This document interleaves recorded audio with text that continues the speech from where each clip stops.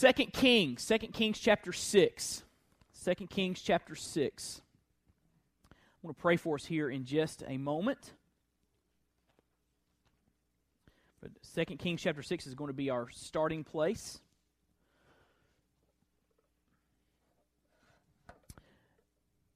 Let's pause and ask God to bless our time in His Word tonight.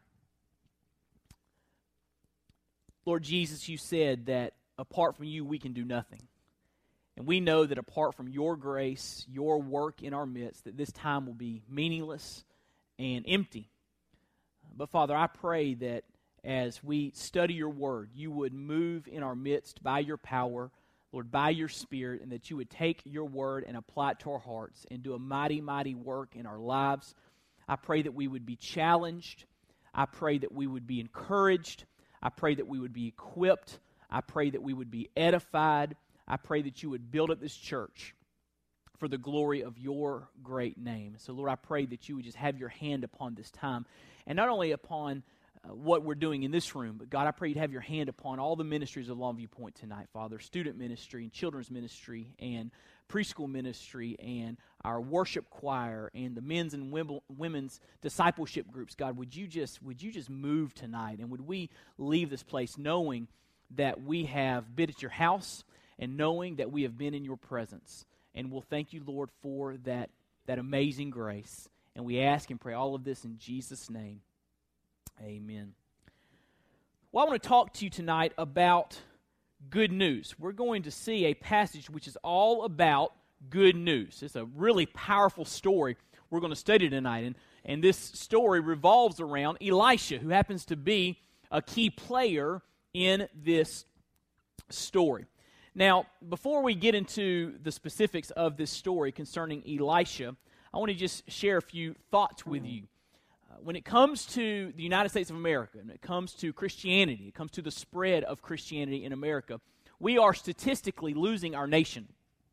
When we look at the generation, starting with the baby boomers and every successive generation, the percent of that generation that are born again, professed followers of Christ gets lower and lower and lower and lower and lower. So every generation that comes along in our nation has a lower percentage of professed followers of Jesus Christ. That's problematic, right? Because eventually the older generations with a higher percentage of Christians are going to step into eternity. And that means that these younger generations aren't going to have as many Christians in them, and eventually the balance shifts in our nation in terms of a focus upon the one true God and His Son, Jesus Christ.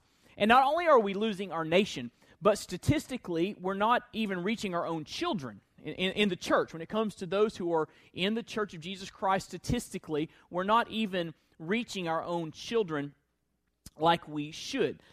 And so I want you to understand, as we think about that, and that's kind of bad news. We're starting kind of on a downer tonight. We think about our nation, think about our families, think about what's happening all around us.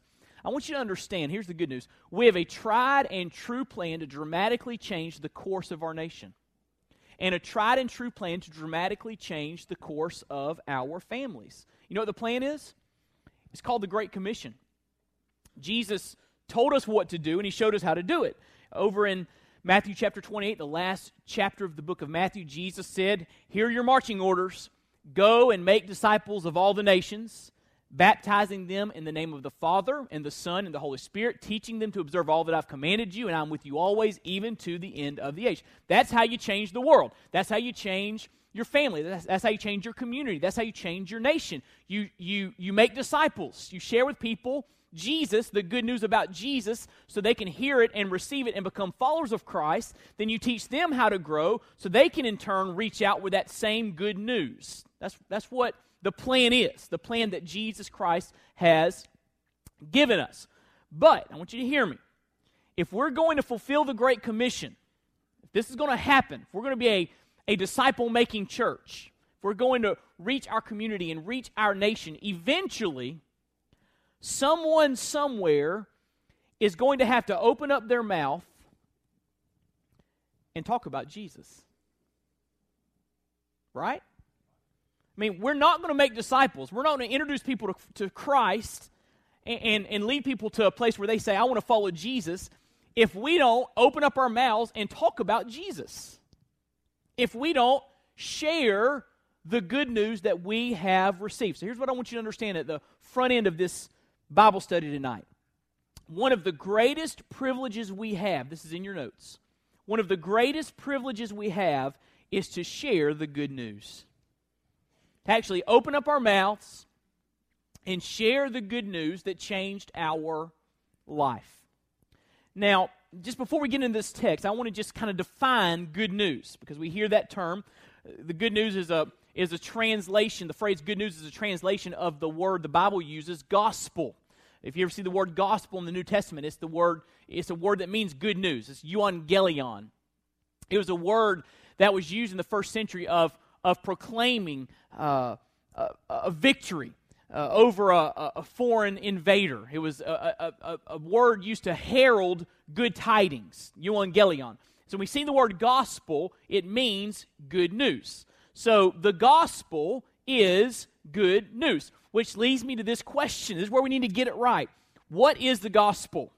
What is the gospel? Now, if we did a man on the street interview like, Jay Leno does or someone like that, and we asked, 50 people what the gospel is, we might get about 50 different answers, right? There's some confusion over what the gospel actually is, which is unfortunate because the Bible clearly defines it. Do you want to know what the gospel is? You want to know how the Bible defines it?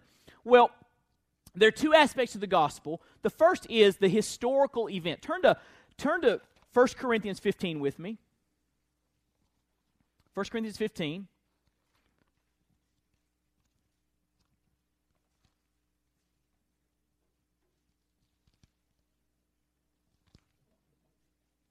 First Corinthians 15. So the first part of the gospel is the historical event. Something happened in human history that is good news for us. Okay? What happened in human history which is such good news for you and for me? Well, look what it says, 1 Corinthians 15. Paul, writing to the church in Corinth, he writes, Now I remind you, brothers, of the gospel. That's the word good news, euangelion, of the gospel I preached to you, which you received, in which you stand, and by which you are being saved. If you hold fast to the word I preached to you, unless you believed in vain. For I delivered to you as of first importance. So he's saying this gospel, this good news, was the most important thing I could share with you. It is a matter of first. There's nothing more important than the gospel. I had someone in my office one time, and I think I talked about this at the men's breakfast this past week, but I had someone in my office one time, and he was telling me how different churches had different things.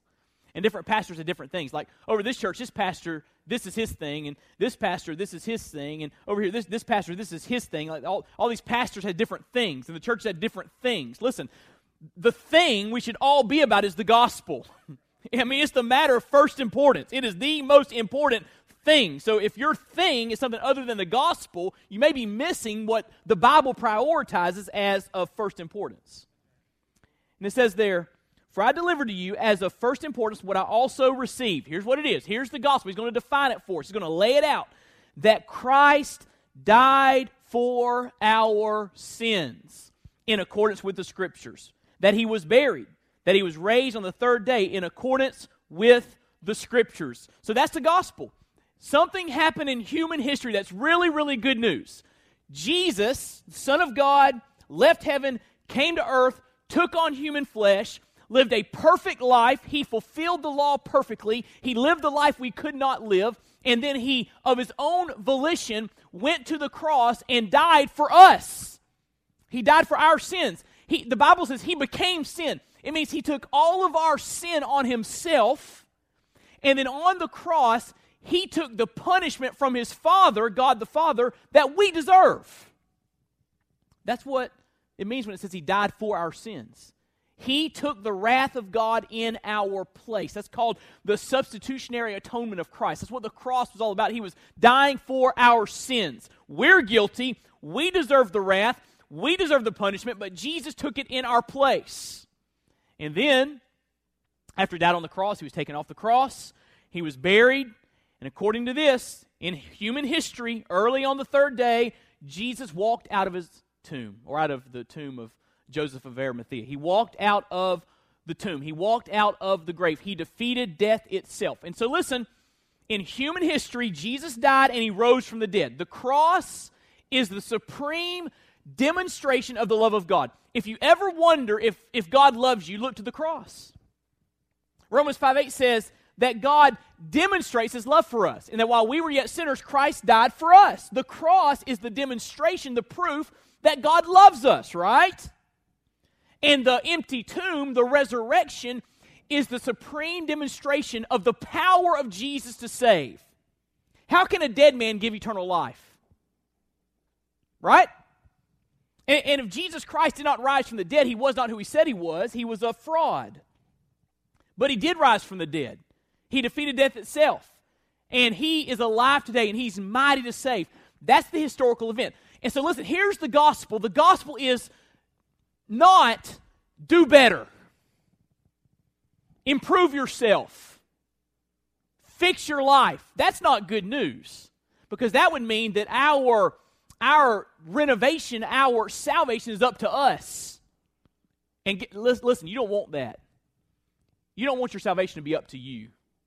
You know why? Because you're not perfect, and I'm not either. If our salvation was up to us, we would have to be perfect.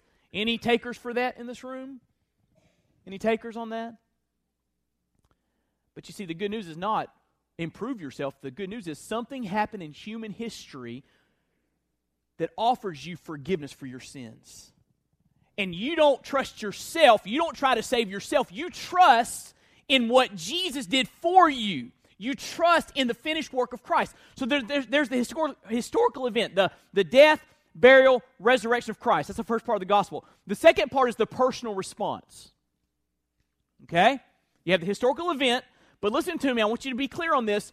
Knowing that Jesus died on the cross and knowing that Jesus rose from the dead does not save you. There's a lot of people that know everything I just said, but they are headed for hell right now. Salvation is not knowing the right things in your mind, is it?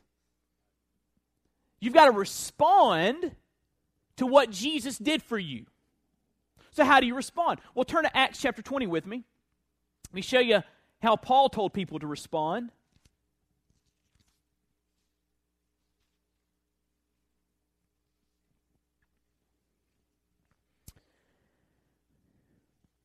Look in Acts chapter 20, verse 18.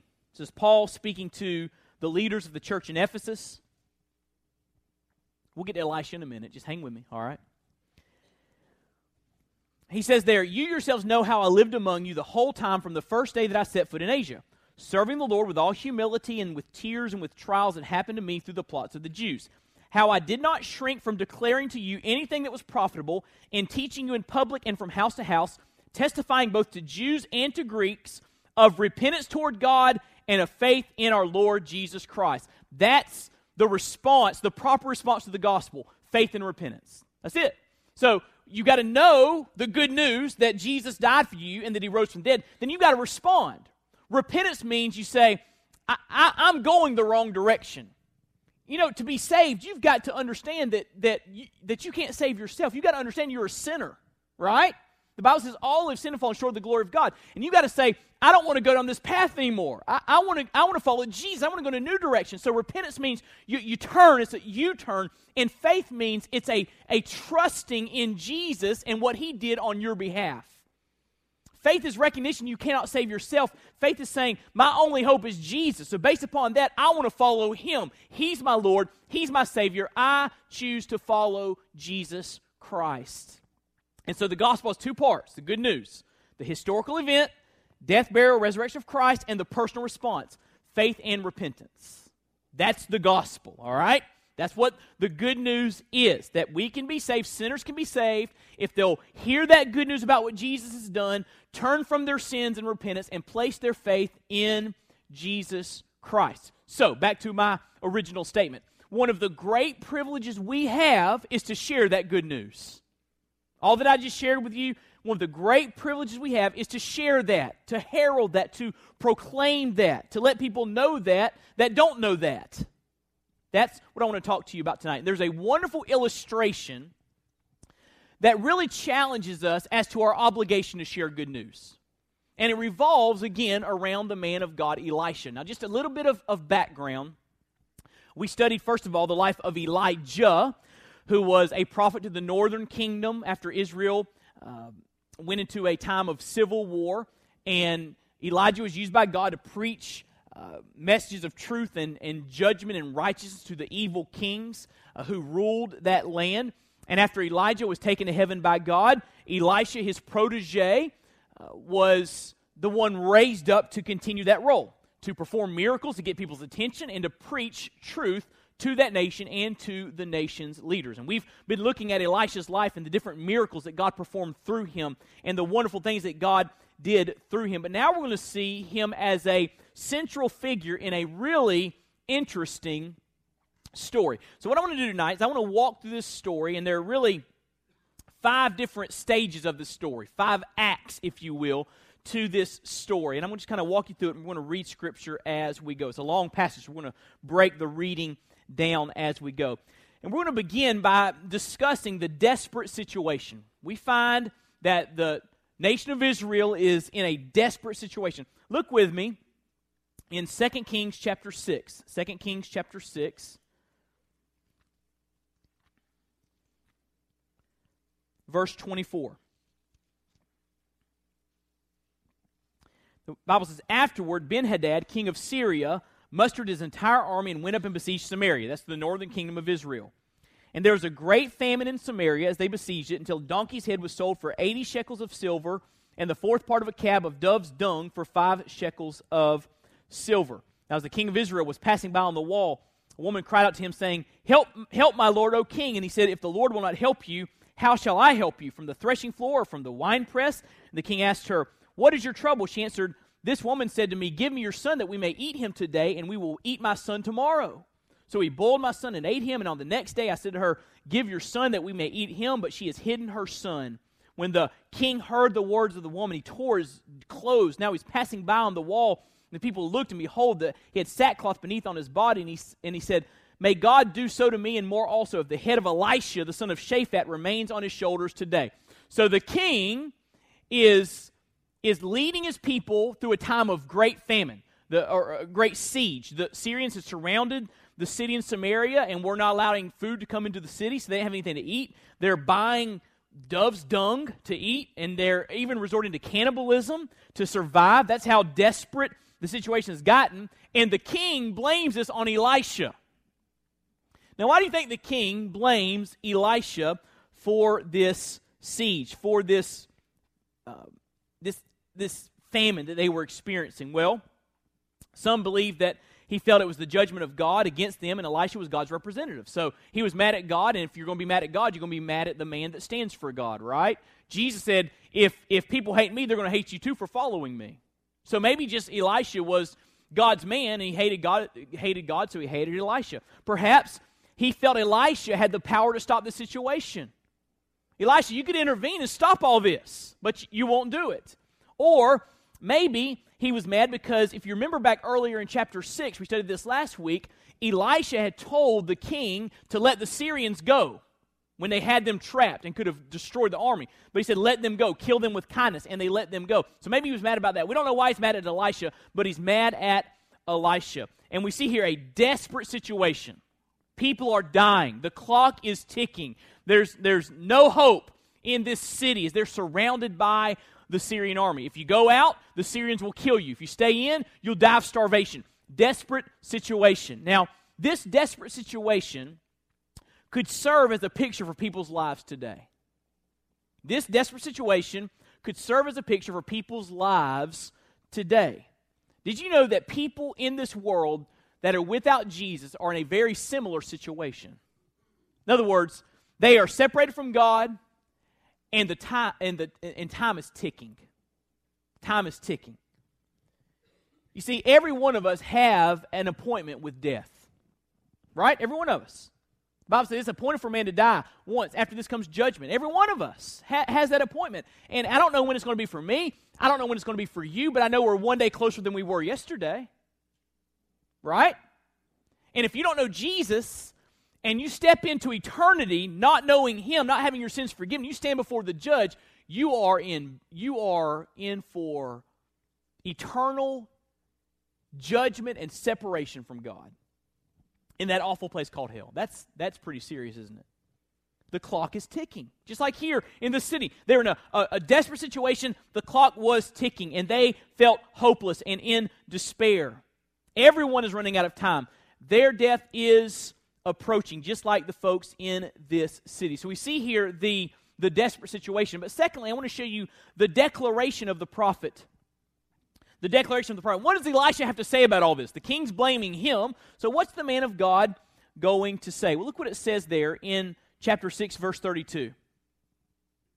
Elisha was sitting in his house, and the elders were sitting with him. Now the king had dispatched a man from his presence, but before the messenger arrived, Elisha said to the elders, "Do you see how this murderer has sent to take off my head? Look, when the messenger comes, shut the door and hold the door fast against him. Is not the sound of his master's feet behind him?" And while he was still speaking with them, the messenger came down to him and said, "This trouble is from the Lord. Why shall I wait for the Lord any longer?" And so the king sends a messenger to Elisha, and Elisha knows what's up. The king wants to kill Elisha.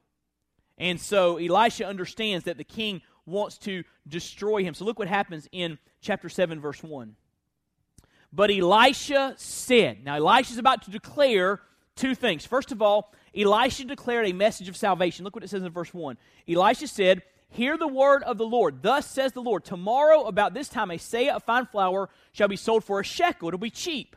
"And 2 seahs of barley for a shekel at the gate of Samaria." In other words, what Elisha is saying is deliverance is coming. Tomorrow, food won't be so expensive. It will be plentiful. It will be in abundance. In other words, what he's saying is this: salvation is coming to the city. It's a declaration of good news. This time tomorrow, prices will go down. There will be plenty. It'd almost be like someone standing up in our room this evening and saying, "Tomorrow, gas will be 80 cents per gallon." Miracle, right? That's what he's saying. Food's going to be a lot cheaper tomorrow because deliverance is coming. And so he declares this message of salvation, but he also declares a message of judgment. Look what he says in verse 2. The captain on whose hand the king leaned said to the man of God, "If the Lord himself should make windows in heaven, could this thing be?" But he said, "You shall see it with your own eyes, but you shall not eat of it." So he's saying, you won't participate in this because you don't believe God's word and you are against God. You are for the king who is an enemy of God. And so you need to understand that judgment is coming. We're going to see a little bit later, judgment comes for this man. And so Elijah, I want you to listen to me very carefully. Elijah tells the entire story. There's salvation for some and judgment for others. Now, that's important because in our culture today, sometimes people want to tell just one side of the story. Have you ever heard someone say, "I believe that God's a God of love. He would never send someone to hell"? You ever heard someone say that? You hear it all the time. God's God, He would never send someone to hell. Now, is God a God of love? Absolutely. But if you rebel against Him and don't receive the one way of salvation, the one way of forgiveness, which is through His Son, Jesus Christ, then you will experience His wrath forever and ever in that awful place called hell. He's shown us the way to be saved. And He loves us enough to offer us that way. But if we reject His one way to be saved, we can experience judgment because He is a God who is holy. And sin must be punished. So we got to be careful as we share the good news that we give folks the complete picture of God. Not just one side, God is love, but tell them the truth. If you reject the Lord, destruction is coming. Wrath is coming. Hell is coming. Eternal separation from God is coming if you reject the Lord. Jesus said, "I am the way and the truth and the life. No man comes to the Father except through me." So if we only tell people God is love, we're not telling them the full truth. We're withholding part of the story. And if they're making their decisions based upon us sharing just half of the story or the wrong aspect of or the wrong teaching of who God is, then we are accomplices in them going to hell. Right? If we don't tell them the truth. If we don't tell them the truth. If we're not going to tell folks the truth, then what are we doing? What are we doing? And so, I love what Elisha does here. He declares the truth. Salvation, and there will be judgment for those that don't that don't follow the Lord, that don't receive what He says, there will be judgment. That's the declaration of the prophet. But third, we see the decision of the lepers. Now the scene shifts from Elisha, the man of God, to these 4 lepers. And it gets real interesting here. Look what it says in chapter 7, verse 3. The Bible says, "Now there were 4 men who were lepers at the entrance to the gate." Now leprosy is an awful disease. In this day and time, they isolated lepers. You could not be involved with society. You had to be isolated away from everyone else. And it was a disease that turned your skin very, very white and caused deformities and other things. And it was just a terrible disease that isolated you from the rest of society. So there's these 4 men who were lepers at the entrance to the gate. And they said to one another, "Why are we sitting here until we die?" So here we are. We can't eat because there's no food. There's the Syrian army out there. And so we can sit here and die, or we can do something. So look what they say. "Why are we sitting here till we die? If we say, 'Let us enter the city,' the famine is in the city, and we shall die there. If we sit here, we die also. So now come, let us go over to the camp of the Syrians. If they spare our lives, we shall live. If they kill us, we shall but die." And so they're reasoning here. Why do we sit here until we die? In other words, we've got to do something. Now listen to me. It would have been crazy for these 4 lepers in the midst of this siege, in the midst of this desperation, to just do nothing. Right? Would you agree that for them just to sit at the gate and die would have been crazy? I mean, try something, right? Do something. Try see what happens if you just try something. But you know what these lepers remind me of? If they would have chosen to stay at the gate and just die, if they would have chosen to be inactive, they remind me of the church to a large degree. When we're in the midst of such desperation, wouldn't it be crazy for us just to do nothing? Just to show up at church and have our little church services and go home and do our thing, come back and say hey to everybody, and then go home and do our... I mean, wouldn't it be crazy for us just to be inactive and not engaged in doing something about the desperation that's all around us? It would. But these lepers give us an example of action. They do something. The lepers decided to take a risk. To leave inactivity behind is to take a risk. That's what these lepers do. They take a risk. And here's what I believe has happened in the church today. We've learned to do Christianity without risking anything. If you look there in your notes, we've learned to minimize risk and be comfortable. Would you agree with that statement? We've learned to do Christianity and be seen as fine, upstanding citizens and good church members when our Christianity cost us nothing. No risk, no diligence serving the Lord, no stepping out in faith, no leaving comfort zone. We just kind of doing our thing. And we have developed a Christianity in America that cost us nothing. Right? And when you look at the Bible, there's a very different picture of what it means to follow Christ.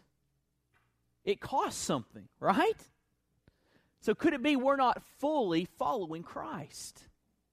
Could it be we are languishing in inactivity instead of stepping out to risk something in the midst of the desperation we find ourselves in? So we see the decision of the lepers. They decided to say, we can't just sit here till we die. Listen, church, in the midst of a nation that we're losing, in the midst of so many people dying and going to hell in our nation and all around the world, in the midst of billions of people that have never heard the name of Jesus, we cannot just sit here. Right? We can't just sit here. We got to do something. And so we come to the next act of this story. We see the deliverance of God. Look what it says there in verse 5. It says, well, back in verse 4, it says, verse 5. So they arose at twilight to go to the camp of the Syrians. But when they came to the edge of the camp of the Syrians, behold, there was no one there. Why? For the Lord, who?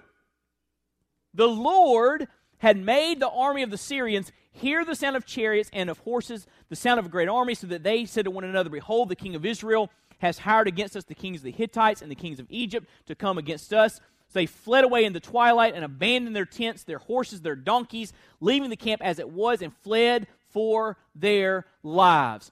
Supernatural deliverance from God, right? God shows up to frighten the Syrian army, so they flee and leave all their stuff behind, supplies for the starving city, and they go home, no threat from the army of the Syrians. Awesome. Now, as I studied this, I saw something I haven't seen before. I haven't thought of it in these terms before. You remember over in chapter 6 when the Syrians surrounded the city that Elisha was in with his servant? Remember that story? And the servant says, we're about to die. There's two of us. You're a preacher, and that's an army. And they've got us surrounded. And you remember what Elisha does? He says, Lord, open his eyes. And the Lord allows, we talked about this last week, the Lord allows the servant of Elisha to see the angel army of God surrounding the valley. And he sees chariots and horses of fire. And the servant says, oh, I get it. We're on the winning team. So in that chapter, the Lord opens the servant's eyes to see the angelic army of God. I believe what happens here in this chapter is God opens their ears to hear the angelic army of God. He allows the Syrians to hear his mighty host coming to battle for his people. They hear it, and it strikes terror in their lives. They hear what's going on in the supernatural realm. And they realize, based on what we hear, we're outnumbered. And they were terrified because they just left without grabbing any supplies. So God miraculously intervenes to save his people. The power of God came against the Syrians and they fled. God supernaturally intervened to save his people from their desperate plight. Now, does that sound familiar? Listen to me. God supernaturally intervening to save people from desperation. Does that sound familiar? You know what? That's my story. God supernaturally intervened in my life to save me from desperation. My desperation was, I was lost, a sinner who had rebelled against God. I was far from God in my sins, headed to that awful place called hell. But I heard the good news. God sent his Son to step into human history, take on human flesh, die on the cross, supernaturally rise from the dead to provide a way for me to be saved. And then God allowed me to hear the gospel. He drew my heart to himself. And at 9 years of age, I prayed to the Lord. I asked Jesus to save me. And at 9 years of age, God intervened to save me from my desperate plight. And if you know the Lord, he did the same thing for you. He delivered you spiritually just like he delivered the Israelites physically in this passage. It's a beautiful picture of deliverance, a beautiful picture of salvation, a beautiful picture of God just intervening and intersecting your life. And that's what he did for you if you know the Lord. God supernaturally intervened in our desperate situation to provide deliverance from sin. And that's so important. I shared this illustration several months ago, but I want to bank on the fact that you don't remember it and that some of you weren't here when I shared it. So it's a great story. It's a story that happened in the early 70s, and it's a story about two Royal Navy submariners. One's name was Roger Chapman. The other was named Roger Mallinson. And they were doing some work, laying some cable at the bottom of the Atlantic Ocean, and they were being towed by cables back up to the surface to be hitched to a boat and go back in from the work day. And while they were being towed, a hatch busted loose and water filled up that hatch, and it took on so much water weight that the sub broke loose from the towing cables and plunged to the bottom of the dark, icy Atlantic Ocean. When they get to the bottom, they crash. They have no power. They have no instrument display. They have no responsiveness from their craft. They're just down there, unable to do anything about their situation. Unable to do a thing. They were, 1,575 feet below the surface of the water. 1,575 feet. And they had oxygen, but their oxygen supply was running out. Now, at the top of the water, top of the Atlantic, a massive rescue operation began. And this operation took 76 hours, and it was international. They brought people in from all different nations, and they got different crafts together, and through their ingenuity, they were able to attach the right kind of cables and pull this sub back up to the surface. And they finally got it back up to the surface and opened the hatch. Those two men had 12 minutes of oxygen left. That's how close it was to them perishing. And I read that story, and I thought, that's all of us. We are in a desperate situation, far, far from God, listen, and unable to do anything about it. Our only hope is that God would send a rescuer to come and lift us out of our sin and lift us from our desperate plight and save us. And Jesus is that rescuer, right? That's what the gospel is. Jesus has come to be your rescuer. Take his hand. He'll save you. He'll forgive you. He'll lift you out of your sin and change your life. So we see here the deliverance of God, and we could talk a lot more about that. But let me go to the fifth thing. There's the dilemma of the saved. The dilemma of the saved. And here's where it gets really, really interesting, and for us in this room, really, really convicting. Really challenging. Look what happens in verse 9. Then they, the lepers, said to one another, "We are not doing right." What are they doing? They're in the camp eating food, right? They're gorging themselves. Look what they say. "This day is a day of," what's it say? "Good news. If we are silent and wait until the morning light, punishment will overtake us. Now therefore come, let us go and tell the king's household." So they came and called to the gatekeepers of the city and told them, "We came to the camp of the Syrians. Behold, there was no one to be seen or heard there, nothing but the horses tied and the donkeys tied, and the tents that they were." The gatekeepers called out, and it was told that within the king's household. And the king rose in the night and said to his servants, "I will tell you what the Syrians have done to us. They know that we are hungry, therefore they have gone out of the camp to hide themselves in the open country, thinking when they come out of the city, we shall take them alive and get into the city." And one of his servants said, "Let some men take 5 of the remaining horses, seeing that those who are left here will fare like the whole multitude of Israel who have already perished. Let us send and see." So they took 2 horsemen, and the king sent them after the army of the Syrians, saying, "Go and see." So they went after them as far as the Jordan, and behold, all the way was littered with garments and equipment that the Syrians had thrown away in their haste. And the messengers returned and told the king. Then the people went out and plundered the camp of the Syrians. They were hungry. They were eating dove's dung and resorting to cannibalism. And they go to the camp, and there's food. A seah of fine flour was sold for a shekel, just like Elisha said, and 2 seahs of barley for a shekel, according to the word of the Lord. So what happens here? These lepers go to the Syrian camp. God had caused them to flee, and the lepers experienced the blessings of God, and they decided to share the good news. And here's the thought process they went through. It's wrong not to share the good news. This is good stuff. We should tell somebody. And they said, we'll be held responsible. If people find out we knew this and we didn't tell them, we will be held accountable. And then they decided to go, and they went and shared the good news. Now, I would submit to you tonight that the church needs to go through the same line of reasoning that the lepers went through. If you are saved, if you know Jesus as your Lord and Savior tonight, you are experiencing the blessings of God. Right? And just go read Ephesians chapter 1. That talks about all the blessings that are found in Christ. You've been forgiven. You've been redeemed. You've been set free. You've been adopted. Now you can call God Father. You were once an enemy of God, but now that your sins have been forgiven by Jesus, you are now a friend of God and a child of God. You can call him Father. We can go on and on. All the blessings that are ours in Christ. If we are saved, we experience the blessings of God. Just like the lepers experienced the blessings of deliverance from the Syrian army. And just like the lepers, we need to come to this conclusion. This is in your notes. It's wrong, morally wrong, not to share the good news. It's wrong not to share the good news.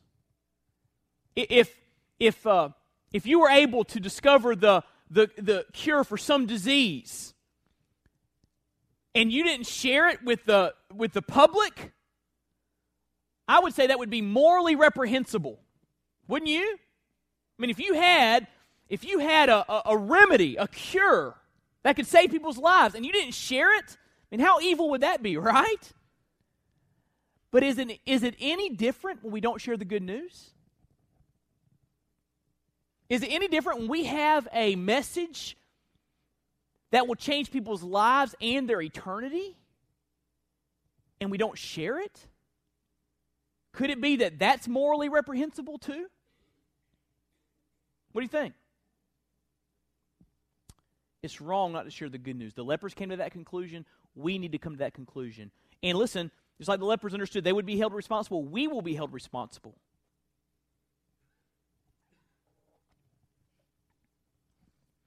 The Bible does not say that there won't be tears in heaven.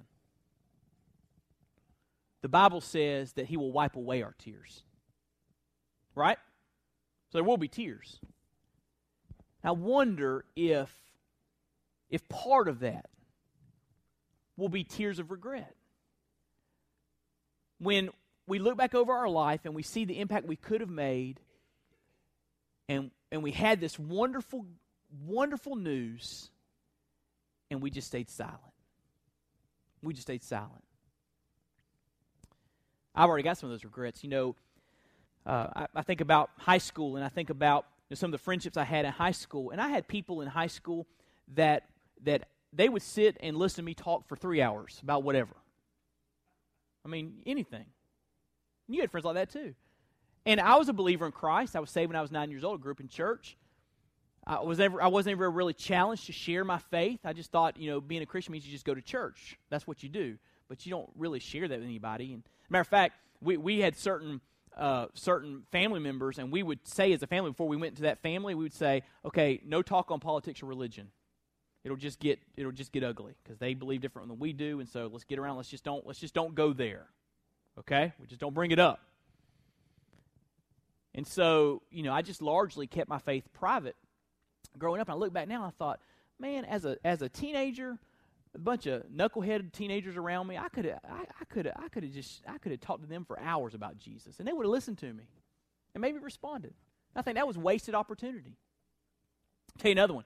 I was home in Florida visiting over Christmas. This was several years ago, and a childhood friend of mine who grew up down the road from me. We live way out in the woods on a dirt road, and he was in town seeing his parents as well, and he was out walking the dog.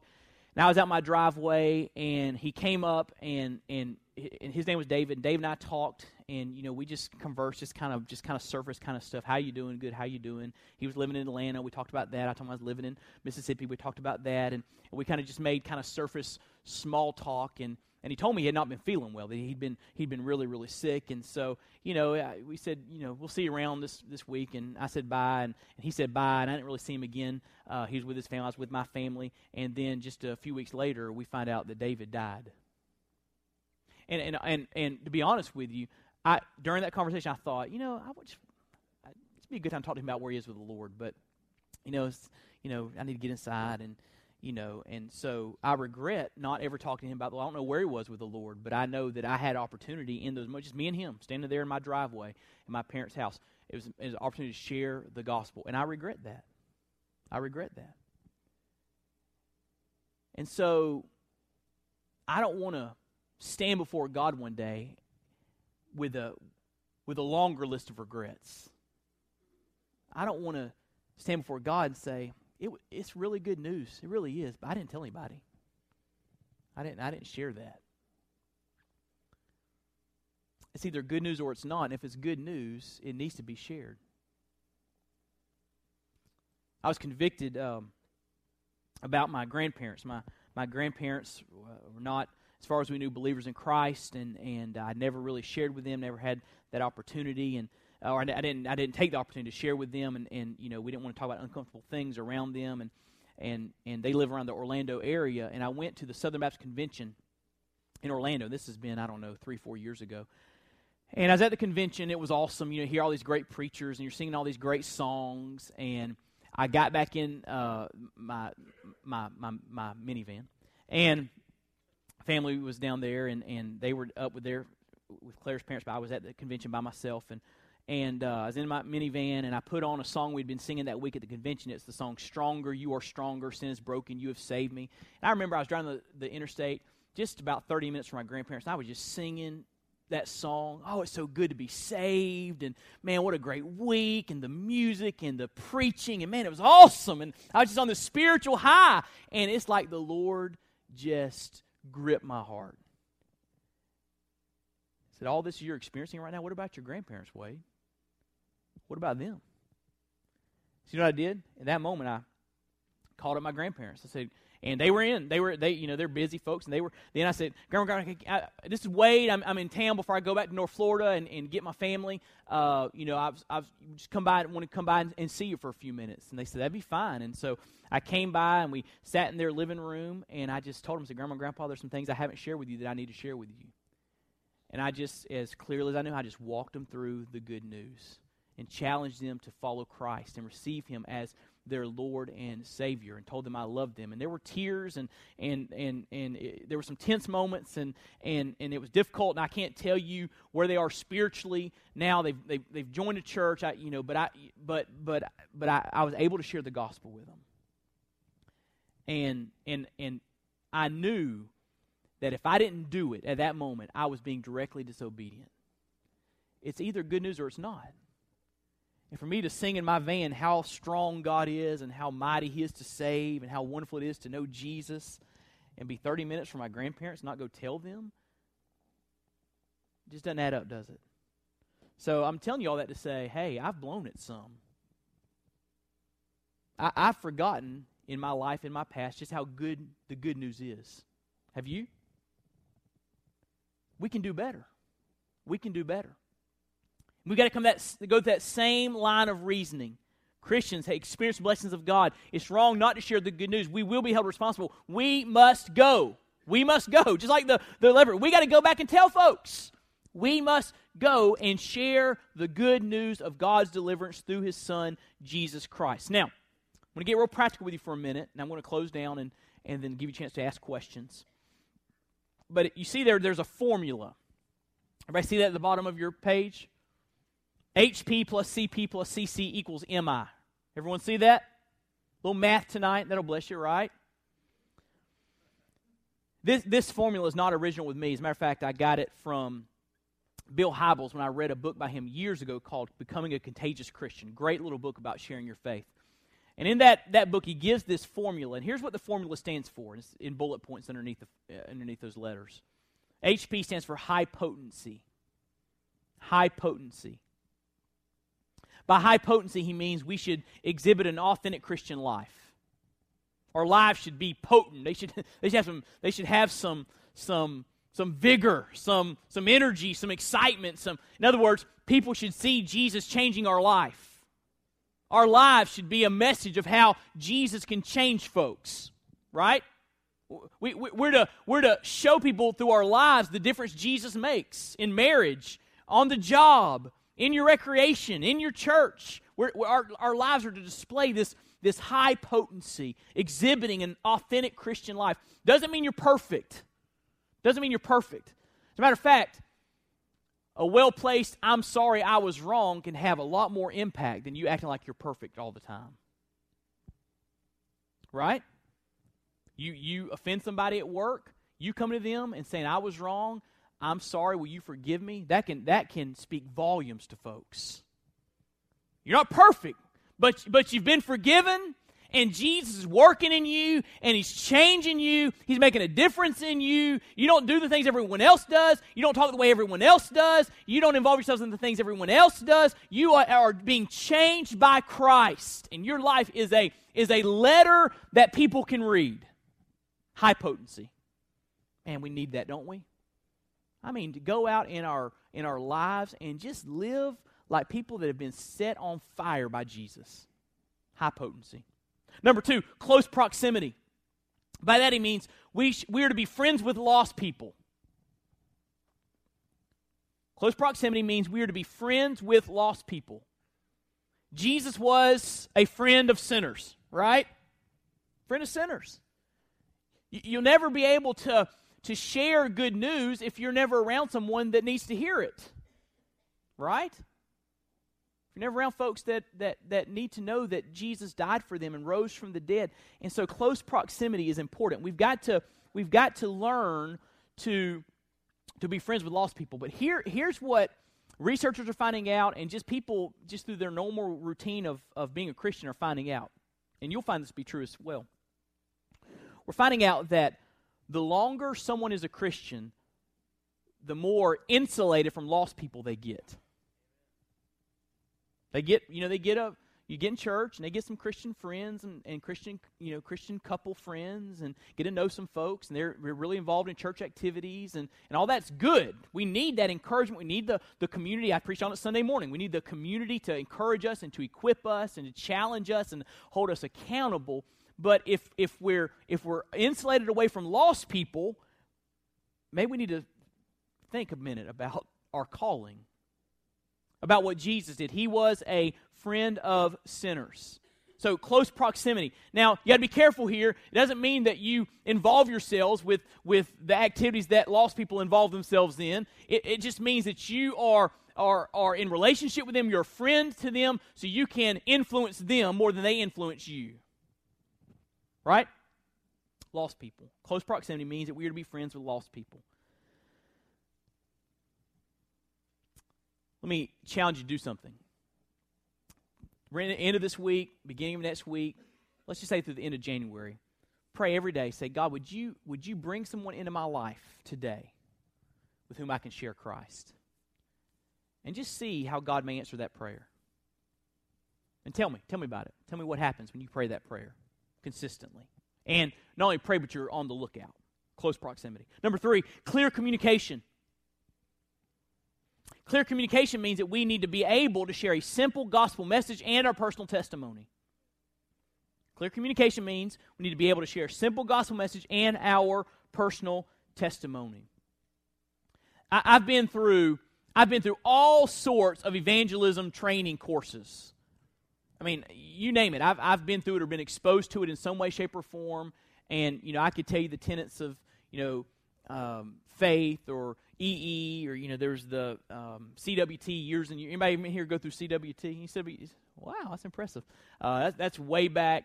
People sharing Jesus, share Jesus without fear. I mean, you name it. There are all these 2 ways to live. There are all these different evangelistic approaches that equip people to share their faith. And what I'm saying to you is this: there's no excuse for us not having some kind of way to share the good news with folks. What I find in my own life is I always revert to the Romans road. When I'm talking to somebody, I'm usually always talking to them about Romans 3, the wages of sin is death. All have sinned and fallen short of the glory of God. I talked to him about Romans 6. Romans 6, the wages of sin is death. But the gift of God is eternal life through Jesus Christ our Lord. Romans 3 is all have sinned and fall short of the glory of God. There's none righteous, no, not one. Romans 5, God demonstrates his love toward us, that while we were yet sinners, Christ died for us. Romans 10, if we confess with our mouth that Jesus is Lord and believe in our heart that God has raised him from the dead, we shall be saved. Anyone who calls upon the name of the Lord shall be saved. I mean, if you just know John 3:16, for God so loved the world, that he gives his only begotten Son, whosoever shall believe in him shall not perish, but have everlasting life. I mean, if you just know some verses, just some verses that help people to understand they're sinners separated from God, they need a Savior, Jesus is the Savior, they can place their faith in him, turn from their sins, and be saved. It's that simple. And all of us can do that. That's not beyond any of our ability to share that simple good news message. We've got to be clear, we've got to be concise, we've got to be compelling. But not only do we need to share the gospel message, we need to be able to share our personal testimony. It's very effective to share with somebody what Jesus did for you. They can argue with you, they can argue what you're saying, but you're just sharing your story. This is what Jesus did for me. And by the way, it's hard to argue with a changed life. Right? And so, I tell people they need to be able to share their faith story, their testimony in 3 minutes. Because you may be in a situation where you don't have 10 minutes or 30 minutes or something like that. So learn to share your faith story in a concise way. And your faith story is this. Write this down very quickly. Ready? Your testimony is your life before you met Christ. Not the dirty, dark details, but just the condition of your life before you met Christ, okay? Second, how you met Jesus. Third, the difference Jesus has made. So your life before Christ, how you met Christ, your life after you met Christ. That's how you share personal testimony. It's just that simple. And every one of you in here can do that. Got, don't want to embarrass him, but I'm about to. Richard Chrisley's in here, and Richard, raise your hand there. Richard's in here, and Richard and I spent a lot of time together, and Richard just very naturally shares his story of how Jesus changed his life, and he was saved later in life, and it's just a powerful story, and it just comes naturally. He's just around folks, and I've heard him share his testimony dozens of times at least around Brother Richard in all different types of settings and contexts, and Richard reminds me of one of those folks. He's just never gotten over being saved, right? And maybe that's what we need. We need to get back to that place where we just can't get over that God saved us. We don't deserve it, do we? We don't deserve salvation. It's grace, right? It's God's love. We don't deserve it. We deserve hell. And maybe we've just gotten over the fact that God saved us because we don't ever talk about it. So CC stands for clear communication. And then MI stands for maximum impact, which means our lives make a difference. Our lives make a difference. And so I can't read this story in 2 Kings without thinking about my own responsibility to share good news. For me not to share the good news consistently in my life is like the lepers eating food in the Syrian camp and not telling a soul. I can't find much of a difference. Can you? And so back to our original point. Look at the very top of your page. One of the greatest privileges we have is to share the good news.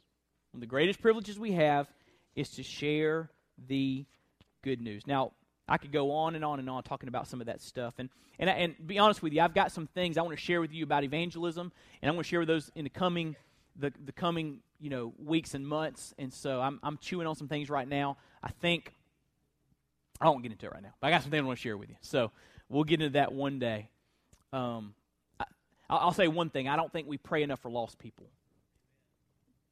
I think that is one of the major missing ingredients in the church's evangelistic efforts. And I don't mean just this church. I mean every church. We're not praying specifically, consistently for lost folks. I read this. Been reading a little bit of the biography of Hudson Taylor. He was the founder of China Inland Mission, 1800s.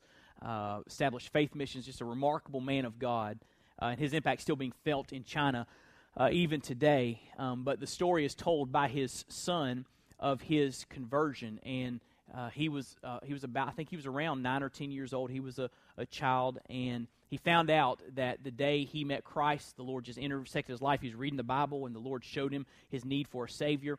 And he found out that his mom was away at a conference, and she was burdened for her son, and she spent all day just praying for her son. And then after he found that out, that on the same day she'd been praying for him, he got saved, he found out that his sister was praying for him too on that same day to get saved. And so I'm just telling you, there may be something to it. All right?